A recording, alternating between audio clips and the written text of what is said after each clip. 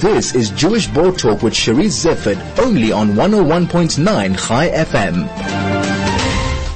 Marc Wachsberger is the MD of the Capital Hotels and Apartments, which provide upmarket luxury apartments and hotel rooms in Rosebank, Sandton, Cape Town and Umhlanga. He was recently featured in an article in the IOL newspapers talking about the incredible business opportunities South Africa offers. He joins me in a moment to tell me more. If you have any questions or comments for my guests, you are welcome to tweet me at Chai FM or SMS me on 34519. In an interview with Philippa Larkin from IOL newspapers, entrepreneur Marc Wachsberger noted that the toughest times represent the best opportunities. According to the interview, he commented that he was in South Africa for the long run as the opportunities are incredible. He joins me now to tell me more. Marc, welcome and thank you so much for joining me. Thank you for having me. Marc, it was so wonderful to read a positive, upbeat article about South Africa. And perhaps my first question to you is, you're in the upmarket world of luxury apartments. You're in Sandton, Umhlanga, Cape Town. To what extent are we living in two countries at the same time, and what are the opportunities for all? I definitely think, we live in a bubble. I definitely think we live in a bubble, and we have decided to service both a part of that bubble, but also an international market and an African market to a large extent coming into South Africa.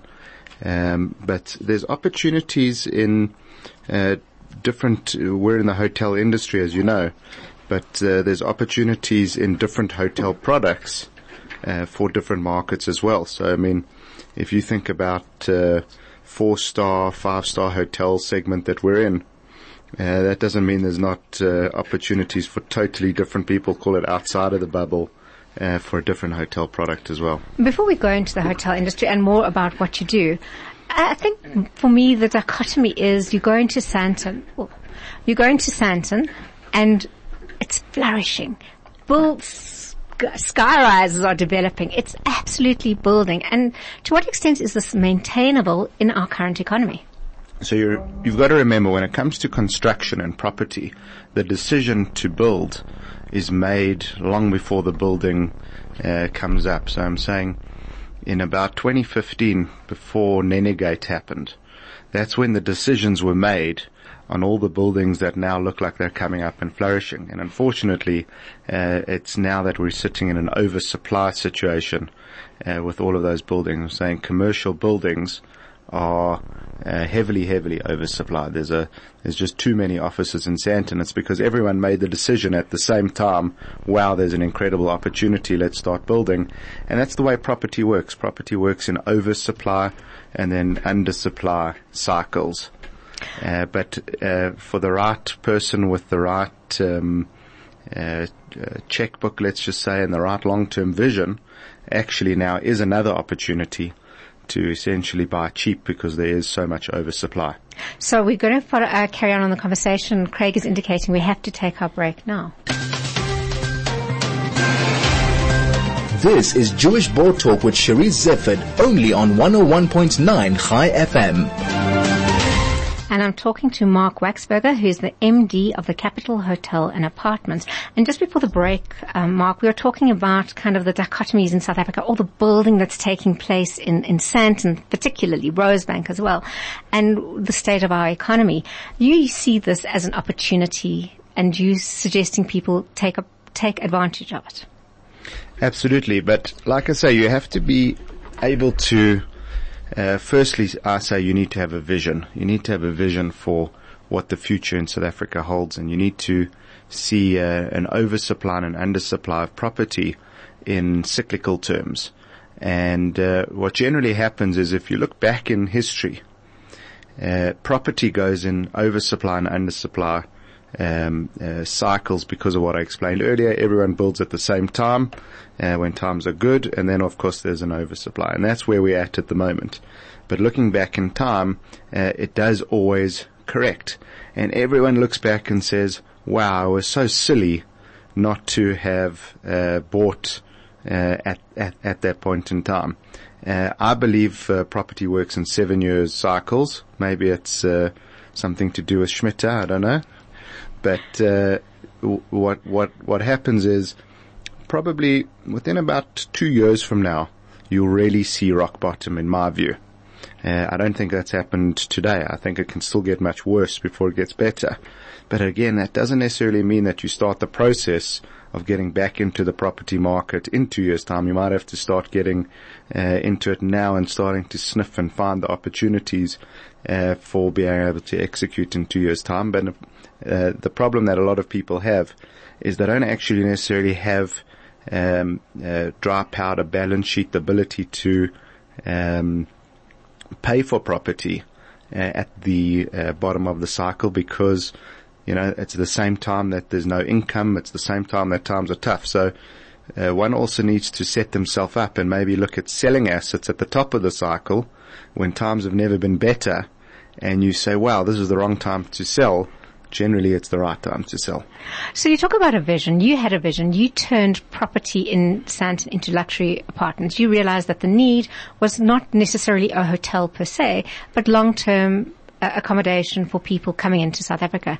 And I'm thinking you hinted at other Africans from other African countries. Yeah, so we've been in the leaders in apartment hotels in South Africa, serviced apartments. We've been going for 10 years, and the roots and the foundation of that was leasing apartments and then subletting them to compete with the hotel sector. And what we know has happened today is that's essentially become Airbnb platforms. Right. But when it was started 10 years ago, there was no such thing as Airbnb platforms.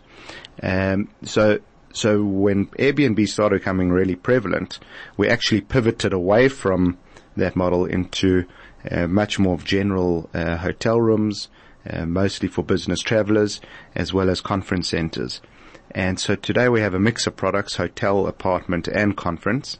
And we feel that it's important to offer something for multiple markets, because that's what really creates a very successful recipe.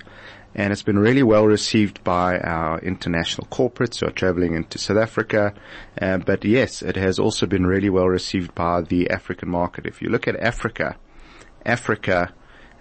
when Africans come to South Africa, they don't look at it the way we're looking at it today and saying, wow, things are tough out there. They're looking at it and saying, wow, South Africa is amazing.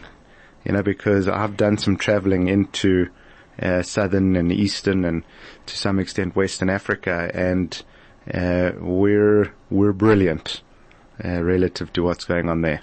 Again, you're in the upmarket world. Is the assumption that those with money will continue to travel irrespective of what the climate is, because business will go on? Business will, yes, that's exactly what I'm saying. I'm saying business will prevail. You'll find that we will in all likelihood look back at this and say it was just another cycle, because if you think back in 2008, the global financial crisis, and you say, people thought at that point in time things would never come right. If you almost transport yourself back in time 10 years ago, even if you were sitting in New York as an average American and you said, wow, this is the end, and it never is the end, because slowly but surely sentiment does rebuild. It takes, in my estimation, about 2 or 3 years from that event. That event in 2008 was the event. 2 or 3 years after that, you'll find just when you think it's never going to get better, that probably is the time it's starting to get better. Marc, you suggested that we still have a little bit further to go before we hit rock bottom. So say 2 years. What can we expect in 2 years, and how will we know that we will come out of it, and how long will it take to get out? So there's two, from my side, there's two economic problems that means I'm not going to be fully behind this view, and I'm not going to be taking crazy bets without thinking about what is the downside if these two possibilities come out. Big problem number one is Eskom with 500 billion of debt. I don't know how we're going to get out of that, and I certainly hope Cyril Ramaphosa does know, because I think he's doing a great job, and in all respects, and I think he's solving so many things in South Africa. But this is going to be a tough one for him to handle. And I think problem number 2 is I think the world could catch a cold. So I think we're seeing a very strong world out there, or particularly in America, and with the trade wars starting, we might find that causes us to go even worse before we get better. I mean, we think we're bad now. It could still get worse before it truly is rock bottom and it starts getting better. But inevitably, I think demand and supply dynamics means it will get better.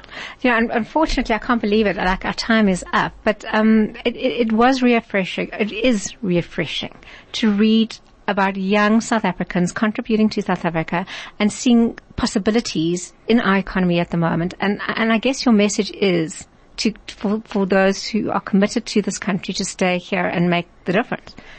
I do, but I also have to throw caution in the wind and say, at the same time, don't be crazy. Maybe look to hedge your bets, because watching the downside first is always crucial, and the upside second. So don't overcapitalize. Don't put all your eggs into one vision and one basket, even though I think that is the vision that's going to come true. Marc, perhaps we can chat again a little bit more and a little bit longer about the property market. Looking forward to it. Thank you very much. That was Marc Wachsberger, the MD of the Capital Hotels and Apartments.